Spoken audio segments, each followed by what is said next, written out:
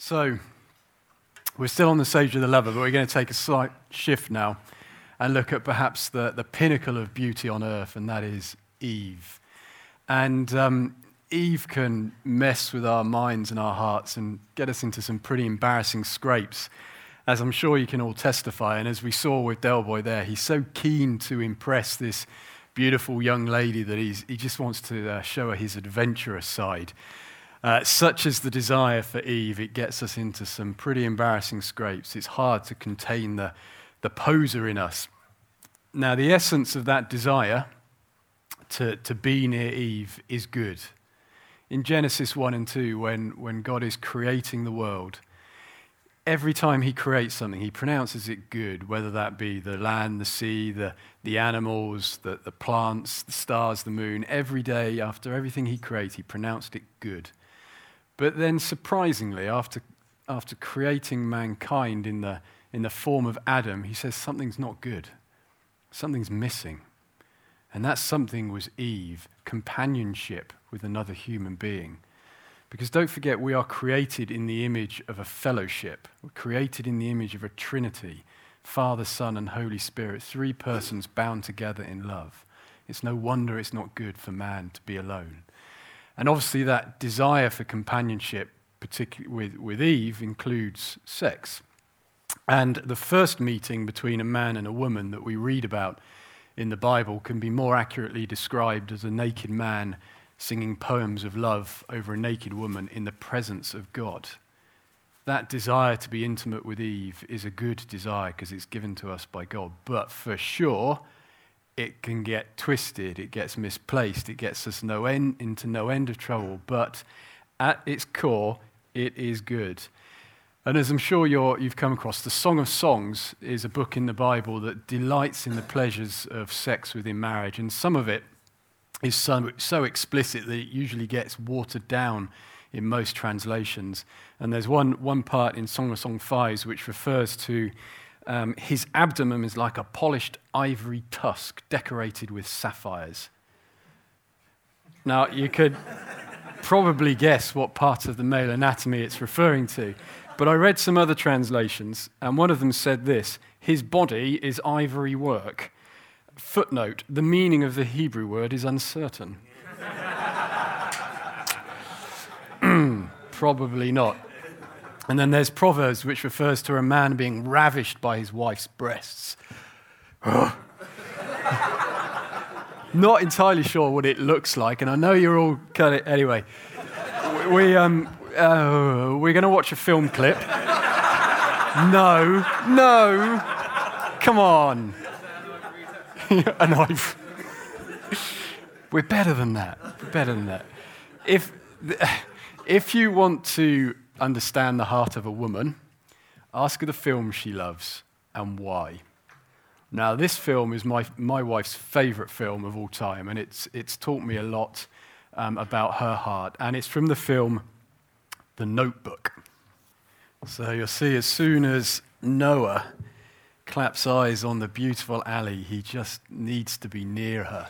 He's drawn to her, and when he sees her for the second time, he says, I was drawn to you. I just needed to be near to you. And that is the effect that Eve can have on us. When we first clap eyes on the beautiful woman, it can rule our minds, our emotions, our will. And you literally can go crazy for it, as Noah put it. And then there's that desire just to get near to Eve and impress her, like Noah did by hanging from the Ferris wheel to impress her with her strength. Now, the essence of that, this kind of desire, if you like, to be near Eve is much more profound than mere animal attraction. When Paul is talking about marriage in Ephesians 5, he quotes from Genesis where it talks about man and woman becoming one flesh. And then he goes on to say describe it as a wondrous secret, a great mystery that can only be understood with the help of God. And then he goes on to explain that wondrous secret is Christ and the church. And Paul is saying that our desire to pursue Eve, to be near her, is a reflection of God's pursuit of us, God's pursuit of our heart. We're created in his image, in his likeness after all. So everything we looked at in the previous session about how God pursues our heart is a reflection of how we are supposed to pursue the heart of Eve. And Paul is also saying that that wondrous secret is the key to living marriage, because when a man gives himself up for his wife sacrificially, like Christ did for his redeemed people, us, that is when marriage will flourish. And so it's God's intent that marriage will reflect Christ and his people. It will be a living embodiment, if you like, of the gospel. And Ephesians 5:25 says, "Husbands, love your wives, just as Christ so loved the church and gave himself up for her." Now, a lot of Paul's writings on marriage, in fact, a lot of what the Bible has to say, is quite controversial in our modern culture, particularly the bits that require a woman to submit and obey a man. And in some respects, I get that, because let's face it, we can all be knobbish at times, and nobody wants to obey someone who's being a knob. So, fair play. But actually, I think we've got a harder end of the deal, because we're required to love our wives as Christ loved the church. And that is sacrificial love. Sacrificial love to the point of death, I might add. Obedience and submission is a relative tick in the box compared with that. We are called to give ourselves up in pursuit of our wives' hearts, to suffer in pursuit of our wives' heart, to do whatever it costs in pursuit of our heart. So how's it going? Do you wake up every morning thinking, how can I pursue my wife's heart today? I have to admit that when I look back across these 6 stages that we're stepping through this weekend, this is the one where I feel like I needed the most initiation, the most fathering. And I think that's partly because it's a stage in our development which is governed by such strong desires and such strong hormones. And it's also because the world is completely at odds with the biblical view on what is right. Because the world will tell us to take and consume as much as possible and give nothing in return. Sleep with as many women as possible, because that's what it looks like to be a man. And so the world is telling us to consume, whereas God is saying, pursue. And to say that the world is full of temptation is an enormous understatement. The world is full of reminders of the beauty of Eve everywhere we go, everywhere you walk, on every high street, on any device that you pick up, all over the media, everywhere. It is unrelenting. Somebody told me recently that the average age for a boy to be exposed to pornography is 9 years old. That such imagery is too much for a grown man, let alone a 9-year-old boy. And this area, the stage of the lover, I think, from my experience, also appears to be the hardest one for fathers to father their kids in. And I guess that's really because it's not something that's been done well for them either. And the problem is, what happens is, instead of us having role models of what it looks like to sacrificially pursue the heart of a woman, to give ourselves up for a woman, we're caught in this downward spiral of consumerism. And instead of offering our strength to Eve, what we tend to do is we go to Eve and we look for her for everything that we should look to the Father for. We look to her for life, for beauty, for validation. But she can't validate us as men. As this whole weekend is about, masculinity is bestowed, either from God directly or through other men. It can't come from a woman, it can't come from your mother, it can't come from your peer group, it has to come from the presence of older men. And yes, she is created in the image of God, and in many ways, she's the next best thing. And maybe at times she will validate, but there will come a time when she will invalidate, because she's not going to be perfect. And that will cut deep. That will hurt really bad, because those that we give our hearts over to the most have the power to wound us like no other. And there's a moment in Genesis 2 where, and we spoke a little bit about it yesterday, where Eve has taken the forbidden fruit, she's taken a bite from the apple, and she's handing it to Adam. And Adam has this choice to make. Do I follow Eve or do I obey God? Now, at this point in time, as far as I can tell, Adam hasn't sinned. The enemy has no foothold in him whatsoever. But yet, given that choice, he follows Eve. And we've got caught in the same trap ever since. And interestingly, it's not shortly after that incident in Genesis where Eve is then referred to as the life-giving one. Ever since, we have got stuck in this trap of going to Eve in search of life, in search of beauty, in search of validation, looking to her for everything that we want, we should get from God. But God's design is not that we would be consumers, but that we would offer our strength to her. We would pursue her heart. Because Eve needs to know that we delight in her. What she needs to know is that we'll do anything for her heart, that we would sacrifice ourselves for her heart, that we would do whatever it takes for her. But as long as we're looking to her for our own needs, we're consuming and not pursuing. I'd like to, my wife shared with me this article that she'd found, which she found amusing. Now, you can work out for yourselves why she found it amusing and thought the need to send it to me, but I'm going to read it to you. And what it is, it's 2 diary entries from a married couple that have gone on a date together. And this is their respective diary entries after that evening. So this is her diary. Tonight, I thought my husband was acting weird. We had made plans to meet at a nice restaurant for dinner. I was shopping with my friends all day long, so I thought he was upset at the fact that I was a bit late. But he made no comment on it. Conversation wasn't flowing, so I suggested that we go somewhere quiet so we could talk. He agreed, but he didn't say much. I asked him what was wrong. He said, nothing. I asked him if it was my fault that he was upset. He said he wasn't upset, that it had nothing to do with me and not to worry about it. On the way home, I told him I loved him. He smiled slightly and kept driving. I can't explain his behavior. I don't know why he didn't say, I love you too. When we got home, I felt as if I'd lost him completely, as if he wanted nothing more to do with anyone, nothing more to do with me anymore. He just sat there quietly and watched TV. He continued to seem distant and absent. Finally, with silence all around us, I decided to go to bed. About 15 minutes later, he came to bed, but I felt that he was distracted and his thoughts were somewhere else. He fell asleep. I cried. I don't know what to do. I'm almost sure that his thoughts are with someone else. My life is a disaster. His diary entry: motorcycle won't start, can't figure out why.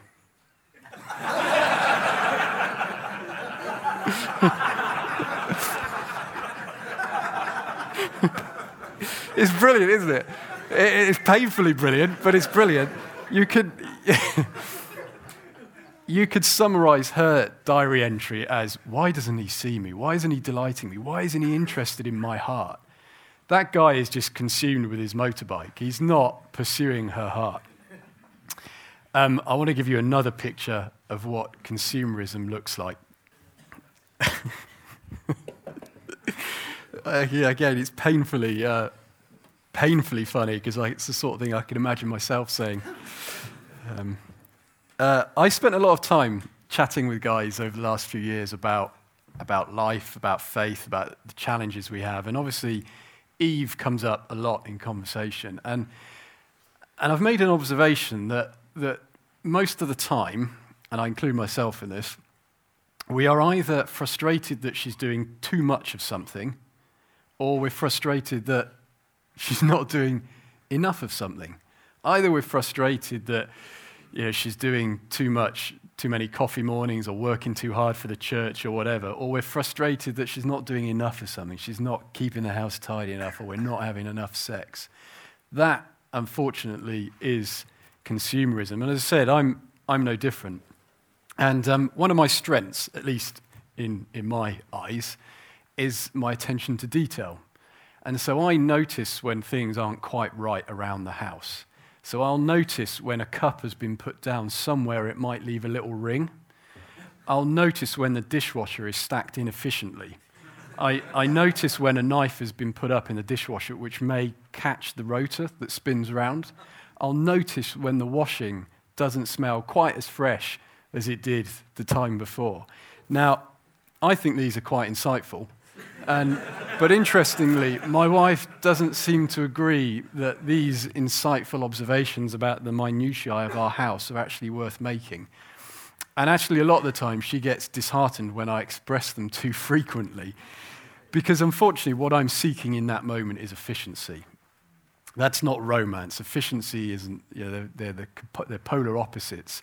Romance is the language of the heart, as we talked about earlier. And this is me in consumerism mode. And consumerism is very much the culture of our age, and very much so when it comes to Eve. And that comes in all sorts of different forms. Dating a girl for many years with no intent of marrying her, that's consumerism. Sexual promiscuity, consumerism again. Perhaps the ultimate in consumerism is pornography. You take whatever you want and have to give absolutely nothing in return. Not romancing your wife and just wanting sex. Consumerism again. A really ugly statistic for you. 2 million children sex trafficked into the sex industry every year. That, unfortunately, is consumerism again. It is so sad that something so precious and so glorious that God has given us has become so twisted by our culture, but so it is. But we must remember that God's intent for marriage is very, very different. It is a reflection on Christ, how Christ loves us. So I'm just going to ask Greg to respond a little bit to this again. And I guess the question for Greg that I posed for him was firstly an example of how he has been very careful not to be a consumer. Yeah, so I'm going to answer that in two ways. So, Rich just alluded there, not chasing after girls that weren't going to be your wife. And that was something, I made some mistakes in terms of my journey with Eve, but that was one that I think I took very carefully. So I had some girlfriends, not lots of girlfriends, but I was keen that there was a future there, or it was appropriate to not pursue that relationship long term. And there was one girl in particular that I dated. That was the person I dated before I ultimately asked my wife out. And I gave it a go. I was with her for probably 3 or 4 months, and I wanted to see if that relationship would transpire. But once it became clear that it didn't have a long-term future, I felt it was appropriate to end that relationship before her heart was too intertwined with mine. And that was a difficult thing to do. I felt like this, I felt ready to take that step into marriage, and ending that was a difficult thing to do, but I felt absolutely appropriate to do. And secondly, I guess, is around the kind of consumer attitude with my wife. So my wife, Emily, really cares about the aesthetic of how things look. Her surroundings are very, very important to her. In fact, she once told me that one of the things that she had to overcome when I asked her out was my poor dress sense. I said in my wedding speech, she described my dress sense as a 90s teenager who shops at a service station. So yeah, even my own aesthetic is kind of below her high standards. But we've just bought this new house, and the things that matter to me and the things that matter to her are very different. We've got a shed out in the back garden, which for me is very useful because it's a place to store things where we don't have very much storage in the house. To her, that's the place in the garden where there's the most light. So she said to me, when we move into the house, the thing that we must do first is paint the shed a slightly lighter shade. Now, needless to say, I thought this was an inappropriate use of our money and our time. But I've learned that with Emily, it's appropriate not to fight those battles and to understand.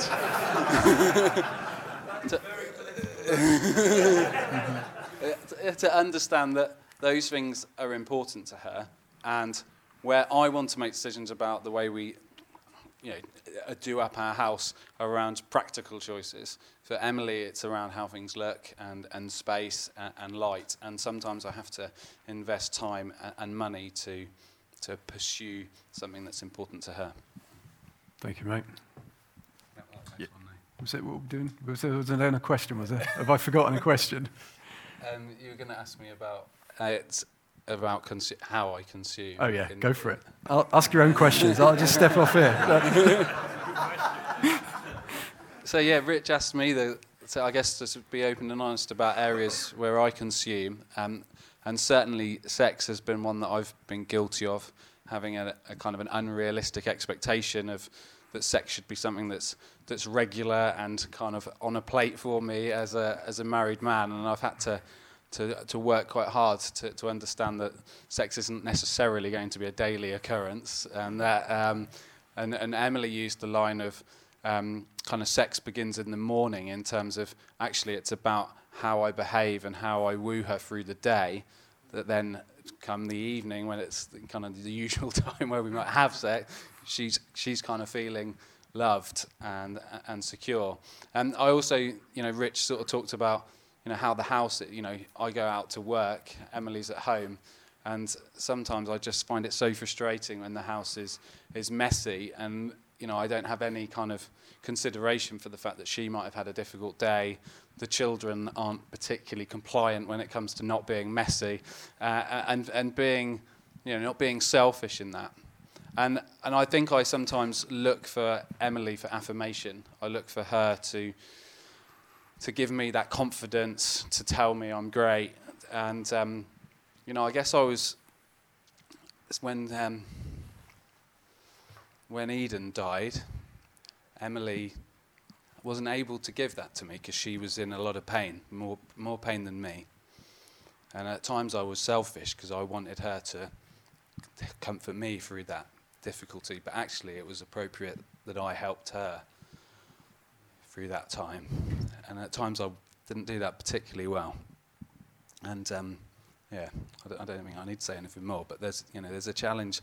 Sometimes consuming isn't just about what I'm taking, it's about what I can give to my wife, and I'm conscious that sometimes I put my own selfish desires ahead of where she needs me to be the rock to help her through. Thanks. Amen.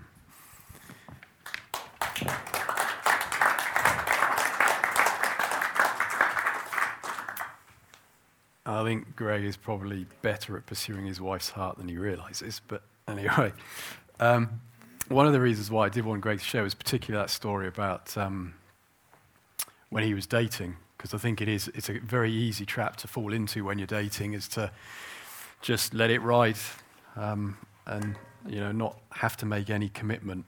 But Greg was really, I was very impressed when I was walking with him through it, that he was taking those hard decisions to say, I don't think this is going to end in marriage, so I don't think this is heading to marriage, so we need to call it off. Because someone once, I don't know where I read it, but it was a phrase where somebody said what often happens in relationships is, in dating, is that the woman wants the man's heart, and so she will give sex in order to get the man's heart. And what the man does is he'll share his heart in order to get sex. Again, consumerism. Consumerism is completely at odds with the biblical view of masculinity, and that view is that it should be a reflection of God's pursuit of our hearts. And what he did for us, he came for us. He rescued us. He brings us freedom. He's taken away everything that brings separation between us and him. And Christ, don't forget, sacrificed himself for us. And that's when he was hanging on the cross, he wasn't there thinking, everyone's perfect, I'm sacrificing myself for these perfect people. No, he was looking down on a bunch of people that had beaten him, betrayed him, and abandoned him. He wasn't hanging from that cross because we were lovely, but to make us lovely. He wasn't hanging from that cross because our hearts were pure and glorious, but to make us pure and glorious. But yet, he still stayed. And I want to show you a clip now, another clip from the film The Notebook, which I think reflects that point I've just made. And the context, the film has rolled on quite a bit. Noah and Ali did start dating, they did fall in love, but unfortunately they separated, and that was largely due to the intervention of her mother. And now we're at a point in the story where Ali is due to marry another man, but she's become torn between this man she's about to marry and her first love, Noah. Now, the thing you need to know about this is, again, this story is being narrated by the old man that you saw in the nursing home at the beginning of the film, and that old man is Noah in later life. It is one thing to pursue the heart of a woman when you're first captured by her beauty and you want to be near her. And it's another thing entirely to pursue her heart for the day after day for the rest of your lives. But that is what she needs. Noah fights for his wife's heart, even though everyone around him is telling him not to. His family, the doctors, they're telling him not to. It's just not worth it. But even so, he goes in there day after day to pursue her heart, forsaking the pain that it will bring him. And that emotional feeling of love that caused him to hang from the Ferris wheel was decades ago. This is the act of love. And even though he knows that she will forsake him in the end, that she will deny him in the end, he still stays, just as Christ stayed on the cross for us. And that is so hard to do, to pursue her heart when she's denying you, when she's driving you mad. But that, unfortunately, is what it looks like to give yourself up for her, just as Christ did for us. It is a brilliant film. If you haven't watched it, watch it.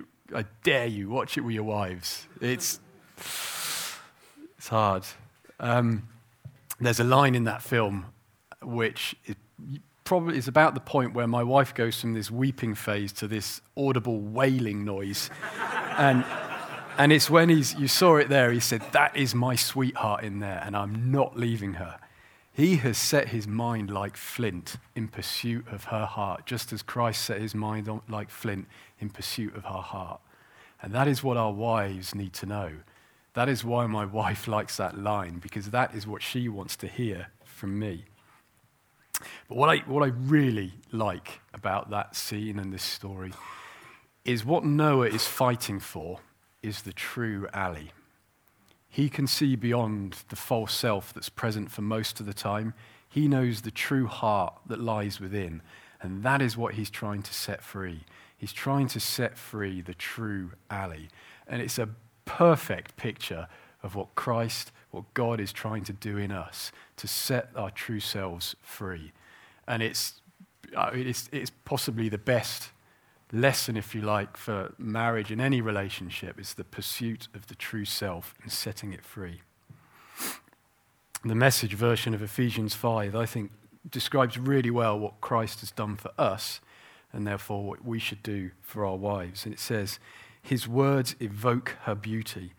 Everything he does and says is designed to bring the best out of her, dressing her in dazzling white silk, radiant with holiness.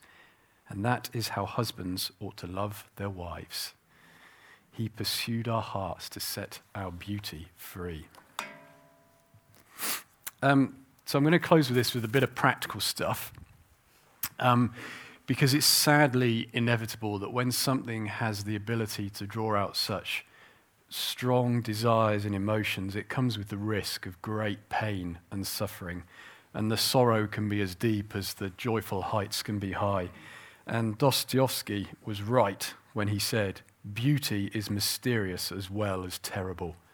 God and the devil are fighting there, and the battlefield is the heart of man." Alas, Eve has the power to wound us and wound us deeply. When we go to Eve in search of validation, in search of life, in search of beauty, we risk being invalidated, and that will wound us. Maybe that's wounded us through the breakup of a relationship of some sort. And I think that wound is particularly deep when sex is involved. And I think we also need to be very mindful that there's a big spiritual element in all of this. There's a big spiritual element between individuals and most notably how the devil is at play with what's going on. But there is healing for this stuff, guys.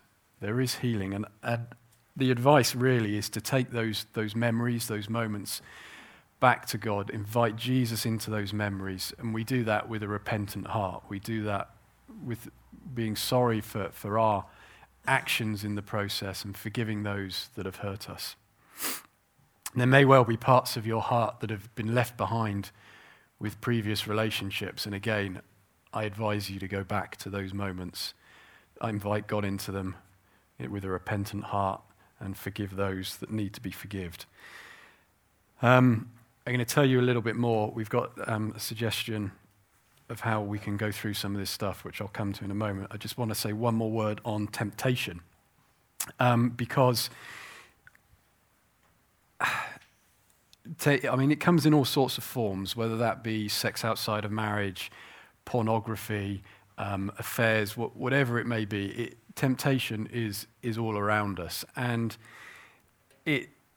our battle is not made easy because Eve is such a powerful reflection of God's beauty, and we will fall into traps that we know to be wrong, unfortunately. Now, discipline is important. When Ulysses was traveling to the island of the Sirens, he knew that he and his men would be tempted by the women on the rocks.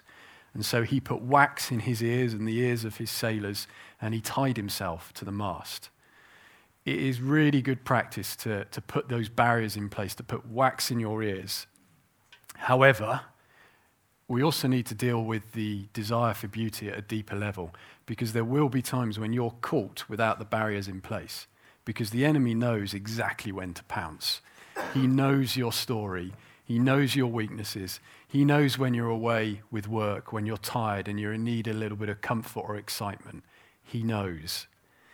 And what I mean by dealing with the desire at a much deeper level is that if our thirst for beauty and God's beauty is only ever satisfied through the beauty of Eve, when she shows up, we will be intoxicated and we will struggle to resist. And it's really important to remember that when Eve gets our attention, what we're really responding to is allure, it's compassion, it's mercy, it's tenderness, it's intimacy. We're really responding to the beauty of God in human form. But she's not God. She comes pretty close, admittedly, but she's not God. Just a very powerful reflection. C.S. Lewis, again, I think puts it really well. He says, "The things in which we thought the beauty was located will betray us if we trust to them. It was not in them, it only came through them, and what came through them was longing. These things are good images of what we really desire.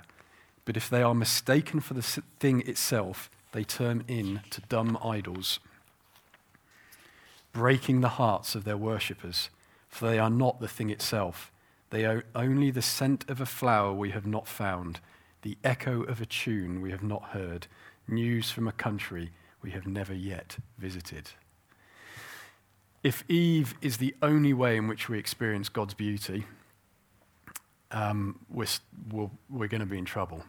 Unless our heart is awakened by the beauty of God in all its forms, when the beautiful woman turns up, we will be struck dumb and we will struggle to resist.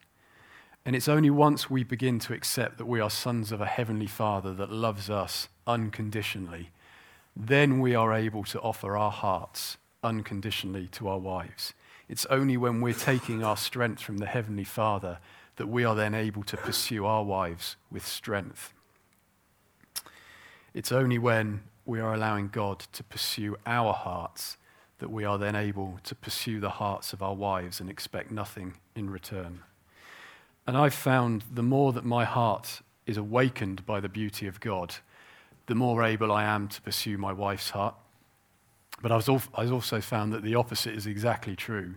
The more I feel swamped and suffocated by stuff, the harder it is. The more the consumer starts to emerge in me, the more I focus on my needs and my troubles and how easy her life is.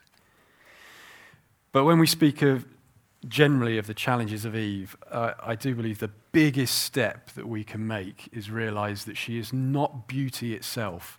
She is a very powerful reflection of it. And if we don't look beyond Eve for the beauty we so desperately seek, then we will always be trapped by her beauty. Augustine put it really quite well when he said, Thou hast formed us for thyself, and our hearts are restless until they find rest in thee. If we're always going to Eve in search of that rest, it will never be enough until we find rest in him. Now, there's a lot that could be said at temptation, and we're going to try something new today. We are going to go into a discipline of silence. I'm going to check my emergency phone before anyone tells me off. So we're going to go into a discipline of silence for half an hour. Then we're going to have lunch. And then you've got free time again until 4 o'clock. But we are doing something in here at 1 o'clock, which is entirely optional. And it's going to be a session led by Steve and Tom. And it's going to be a session looking at temptation and lust, and in particular, pornography. Now, as I said, this is entirely optional. But guys, if it is something you struggle with, please come along. There is no shame and no guilt. All right? There is no condemnation in Christ. And it will take a step of courage to come along, but please, please do. Don't suffer in silence. These guys have got great stories to share. They have been through a pretty ugly battle, and they have fought incredibly well. And I'm really quite proud of them.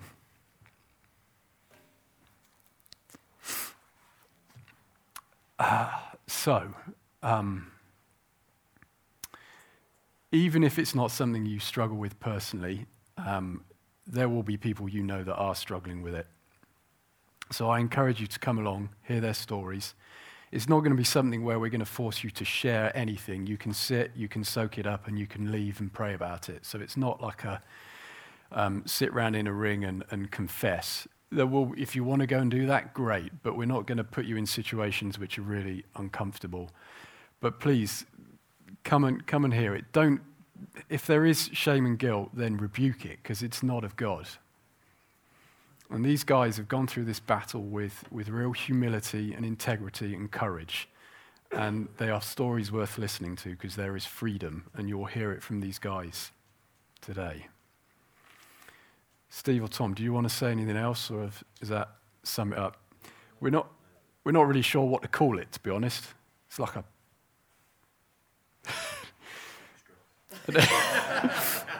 masterclass, pornography workshop or something. I don't know.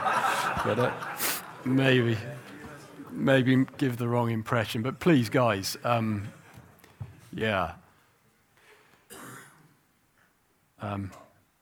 o'clock. 1 o'clock. So discipline of silence, lunch.